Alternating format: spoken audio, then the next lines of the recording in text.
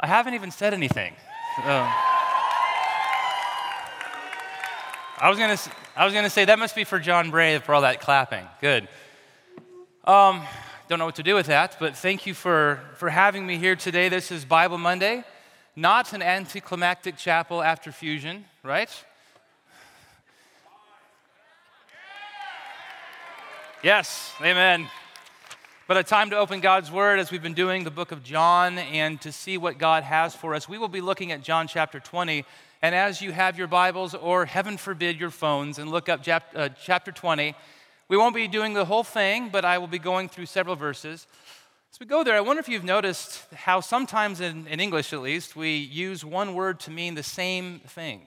Or actually, we use the same word to mean very many different things, if I can get my thoughts here. Let me give you an example. The word love. I can say, I love a good workout, as you can clearly see. And I love my wife, Christy. It's the same word, but clearly I don't love Christy in the same way that I love a good workout, right? Believe it or not, I love my students.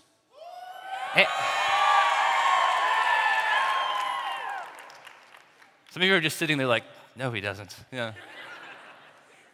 And I love deep dish pizza. But I don't love deep dish pizza the same way I love you, right? That would be weird. So we use the same word to oftentimes mean radically different things. And I've been thinking as I was looking at John chapter 20, we can say the same thing about the word believe. Believe is everywhere in the Gospel of John. In fact, he uses that term 98 times throughout his Gospel, more than any other New Testament writer, period. The thing is, though, we use the word belief also to mean lots of different things. So I can say things like, I believe in God, and I believe in myself. Do I believe in myself the way I believe in God, and vice versa? I believe that 1 + 1 = 2, and I believe my mother loves me. But not exactly the same thing, right? What exactly does it mean then to believe? John's main theme throughout the entire gospel, and particularly here in John chapter 20, is this. You ready for something mind-blowing? Believe in Jesus. John's challenge to us is to believe in Jesus. The problem is, what exactly does it mean to believe in Jesus? We have lots of different people who believe lots of different things about Jesus, all claiming to, in some way or another, believe in Jesus. But if you have 20 people in one room and you ask them, what does it mean for you to believe in Jesus, you might get 21 different responses.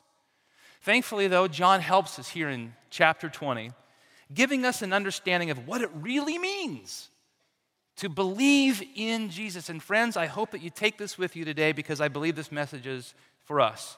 In order to do so, I want to look at three things from John chapter 20. Three points that I want you to help me understand, and I want to help you understand. Number one, it matters what we believe about Jesus.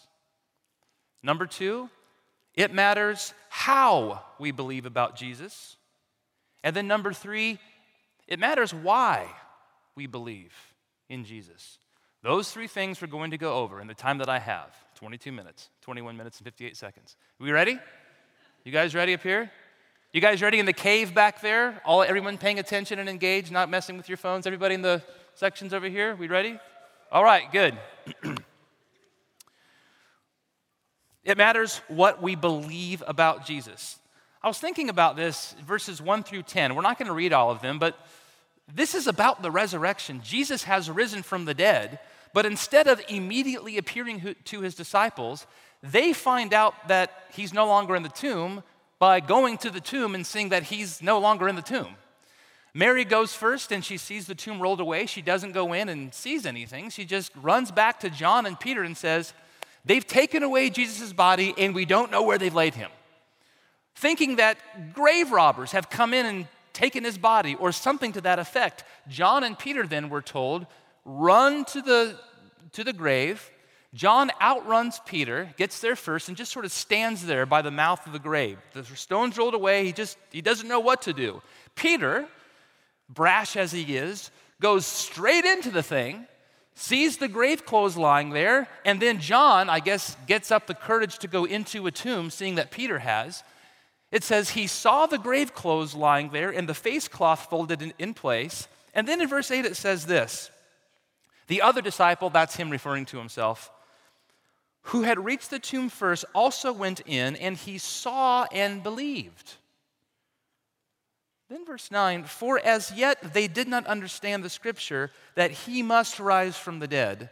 Then the disciples went back to their homes.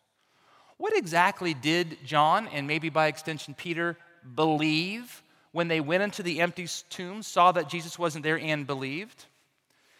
No one really knows for sure. If you look at different commentaries on Scripture, you'll get different answers. Now, some believe that John and Peter believed that Jesus had indeed risen from the dead, seeing his grave clothes there, thinking, well, maybe he wasn't just, taken out because robbers would have taken the clothes too, so maybe he did believe. But the problem is, the next verse tells us they did not understand from the Scriptures that he had to rise from the dead. So if they had some notion of resurrection, it was an uninformed belief. It was a belief without real understanding. Others believe that perhaps they assumed that God, because of who Jesus was, had just miraculously translated Jesus out of the tomb and up into heaven somewhere, so that he didn't really rise from the dead, but he wasn't in the tomb anymore. Others, like St. Augustine, believed that John and Peter didn't believe that Jesus had risen from the dead, didn't believe that God had translated him up into heaven, but simply believed what Mary had said originally. They've taken the Lord and we don't know where they've put him. They were operating on a wrong assumption about Jesus, saw that the tomb was empty, and may have simply believed that, yeah, Mary was right, he's not here anymore, and we don't know where he is. Okay? Whatever the real answer is there, here's something that I noticed reading this passage. Both of those guys encountered the empty tomb on Easter Sunday and went home unchanged. It says they just went home. If you read further, it says Mary continued to stand outside the tomb crying. I mean, at least console Mary, but no, they just went home. There was no new trajectory in their lives.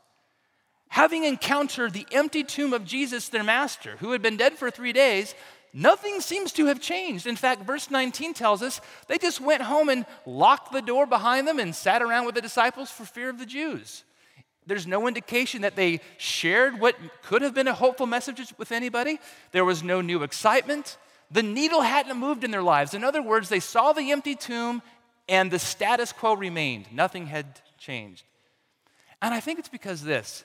Whatever they believed about the empty tomb, it was at best an incomplete belief, and at worst, a totally wrong belief. The point is this, you guys, that I'm trying to draw here. Any claim that you may have to believe in Jesus that doesn't lead to real transformation isn't really believing in Jesus. Now, I'm not talking about your life having to be perfect and you not struggling. Everything going wonderfully every day. No, that's not what the Christian life's about. We know that Christian life is fraught with struggles and perils and difficulties and temptations, but I'm just want to lay it out there for you, okay? If you say you believe in Jesus, but your life has never taken a decisive turn from the way you used to be, then you either believe in the wrong Jesus or your faith is impersonal and empty and incomplete. Saying that we believe in Jesus that doesn't lead to change is a defective belief. And I wonder if I'm speaking to some of you here today. I understand something about the student composition here. I went to 2 Christian schools, kind of like this, before I graduated. I taught at another school kind of like this before, and I came here, and I understand that at a Christian school, we all kind of have this mold maybe that we try to live up to, being spiritual or whatever else. And I think there's a lot of people on our campus who wouldn't deny that Jesus existed or wouldn't deny that they have no faith, but it's not transformative. Real belief in Jesus means he changes our lives. What exactly then is real belief in Jesus? What's the kind of transformative faith we have that we know that this belief in Jesus is the real thing and not just a fabrication, not just pretending, not just going through the motions to fit the IWU mold? How do I know my faith is genuine? Right? Well, thankfully, John helps us here. Look at verse 31. Actually, verse 30 and 31. This is at the very end of the chapter where Jesus had appeared to his disciples, and it says this. This is really the purpose for John writing this gospel. Now, Jesus did many other signs in the presence of the disciples, which are not written in this book, but these are written so that you may believe. What? That Jesus is the Christ, the Son of God, and that by believing you may have life in his name. There's really then two things that John gives us. You don't have to have this long list of things that you can check off saying, yes, I believe this, yes, I believe this, I totally understand that, of course I understand that, I have a theological understanding of this. No, it's this. Believing that Jesus is one, Christ. You guys know what the word Christ means? Jesus Christ, Christ is not his last name, right? Like John Smith. Some people think that. No, it's not, okay? Christ is the word for anointed. So to believe that Jesus is the Christ means that he is the unique one that God sent for the specific purpose of reconciling us back to God. And that without his unique role as Christ and Messiah, I have no bridge back to God at all. And if it weren't for Christ, I would be cut off from life completely without any hope in the world. But because Jesus is Christ, it means that he came and took on my human nature, reconciling it in himself with the divine nature so that I can have a new pathway to life, to relationship with God, died and rose again in order to, again, bring me into newness. So I believe then that I can't somehow make my life more godly or get better on my own, but to believe in Jesus means that I believe that he is the only way in which anything will change. I can reform myself all I want, but I can't transform myself at all unless Jesus Christ comes and does the work. And he does that as the Christ. But the second thing John tells us that we need to believe is not just that he's the Christ, but he's the Son of God. Meaning that he's not just some guy, some miracle worker, or some prophet who liked to tell a lot of really cool stories and parables. He's not just some example for us to follow in order to be more compassionate or help people. I mean, of course he's those things. But he's not just a good man. He's God. He's just as divine as the Father is divine. There is no difference in his deity and in his power and his sovereignty than that of the Father himself. It means then, you guys, that when Jesus Christ came to reconcile us to God, he's able to do so because he is God himself in the flesh. And I can believe on him to accomplish what he said he was going to accomplish. He's not weak like we are. I mean, he shared our weaknesses in his humanity. But Jesus is able, as the Son of God, to bring us into relationship with himself, conquer our sin, conquer our death because of who he is. Yes, he shared in our death, but it didn't hold him down. He broke its chains so that we may have new life in his name. One more thing, too, about belief, and then I've got to move on here because my time is quickly slipping. It flies when you're having fun, doesn't it? The idea of belief in the Bible is not just an intellectual assent, a belief that something exists. There are a lot of people who can probably intellectually reason their way into saying, yeah, I believe Jesus is Christ, I believe he's the Son of God, but never really being in right relationship with him. Because faith, belief is not just about, again, a checklist of things I'm supposed to know. The idea of faith in the New Testament is one of personal and complete trust. So look at this stool right here. If I just walk past it and see it, I might say, I believe that the stool exists. It'd be silly not to say that. But I don't really believe in the stool until I do what? Until I sit on it. Right now, I believe that the stool. Now, it didn't break. I believe in the stool. You can see the difference here.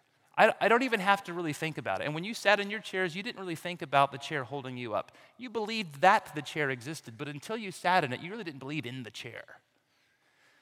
And I wonder how many of you today can say that you believe in Jesus. You may believe all the facts about him.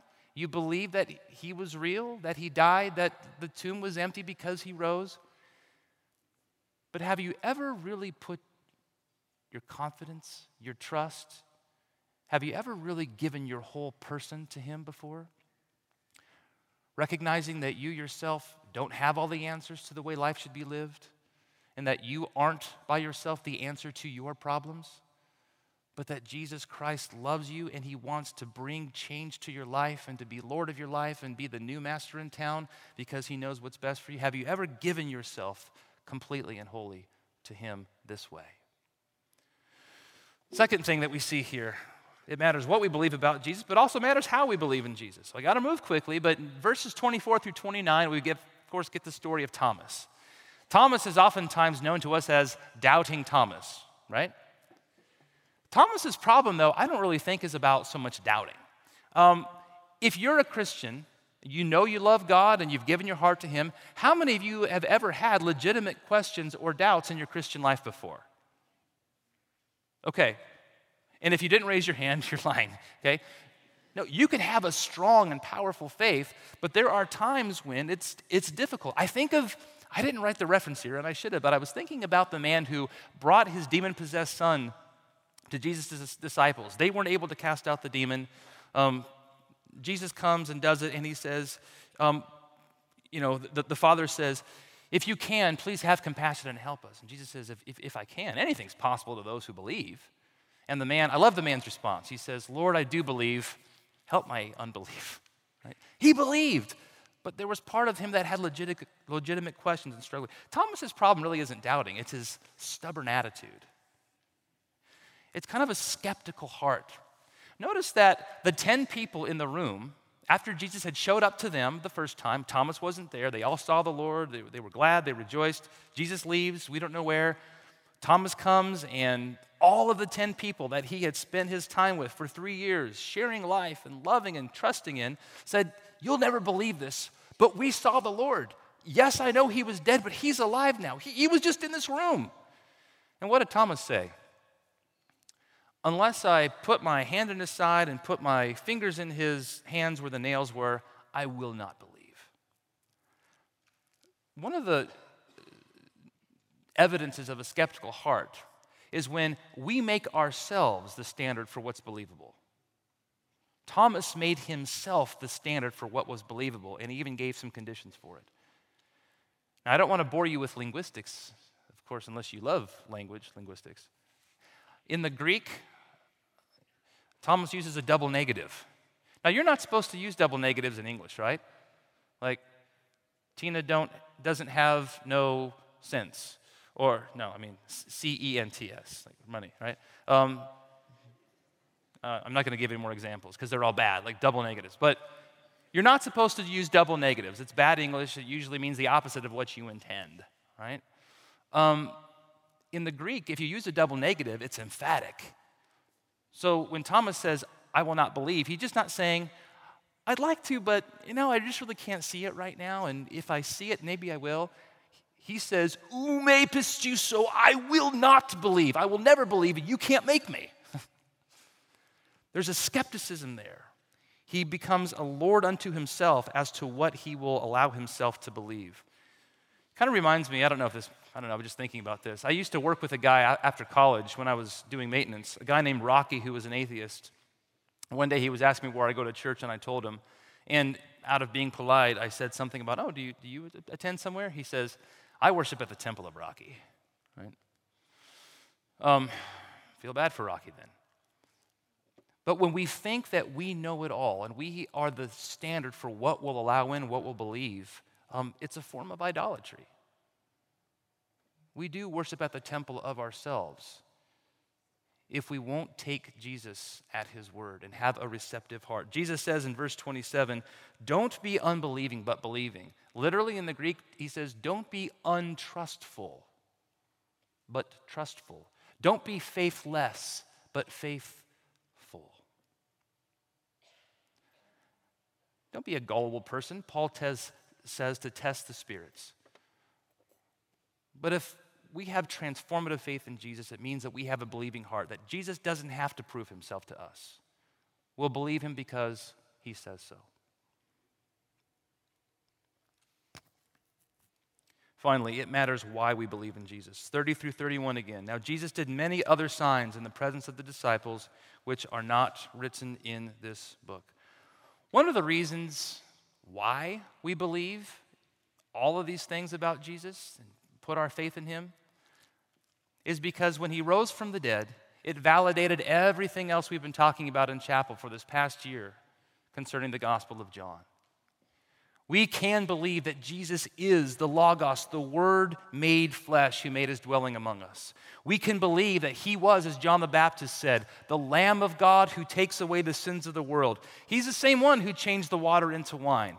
He cleansed the temple. He healed diseases, raised the dead, fed multitudes, walked on water, and he calmed the storms. He's the servant who washed the disciples' feet. He's the one who promised the Holy Spirit. He's the giver of living water, and he's the intercessor who before the garden prayed for us. He's the bread of life, the good shepherd who lays down his life for the sheep. He's the light of the world. He's the true vine. He's the way, the truth, and the life. He's the resurrection and the life. He entered our suffering, he wept with us, died for us, rose victoriously, and overcame the world. That's what John wants us to believe. And when I put my trust in Jesus, John says, we have life in his name. When he says we have life in his name, again, he's not talking about an intellectual assent alone, but life in his name suggests a union with Jesus' person.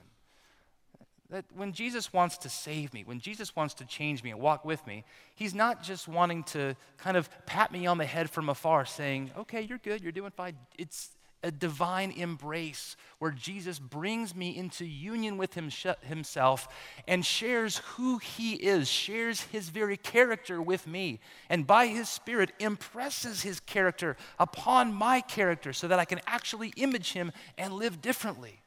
Because it's not by my own strength anymore that I'm trying to be a good moral person. It's a new power. It's the power of Christ within. And I'm wondering if that's you today. Have you believed in Jesus? Do you believe he's the Christ, the Son of God? Have you put your trust in him? And do you presently have life in his name? Wherever you are today, whatever you believe, I trust there's something here for us from John. I mean, when John says this is written so that you may believe, I take that to mean y'all, as my wife would say from down south. Everyone. Okay? It's for all of you. Whether you find yourself sometimes hard and skeptical like Thomas, whether you find your faith maybe malformed and misdirected like the original disciples before they saw Jesus. Maybe you're the kind of person who comes to IWU, you're a good churchy kid and you know all the answers and you raise your hand during the right songs at the right time, but there's no real transformative life, and you're trying to put forth an image that isn't real. The message here is for you. Jesus did many things that you may believe that he is the Christ, the Son of God, and that by believing you may have life in his name. As we sing this closing song, I know we don't have altars here anymore. Those were taken away, but if God is speaking to your heart, I want to open this up as a time of invitation. That if your faith isn't real and God is speaking to you, may you make it real so today. Listen to him and believe.